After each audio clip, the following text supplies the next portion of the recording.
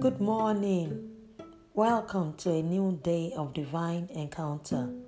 Our strength for today, 9th March, Psalms 51, verse 10.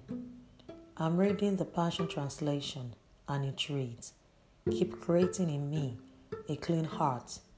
Fill me with pure thoughts and holy desires, ready to please you." End of reading.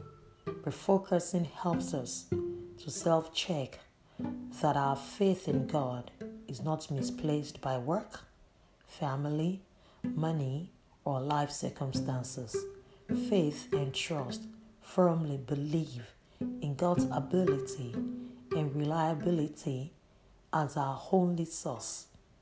Say this prayer with me. Search my heart, O Lord. May my faith be focused on you alone and nothing else. Amen.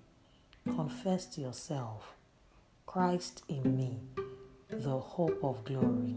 Blessings and shalom.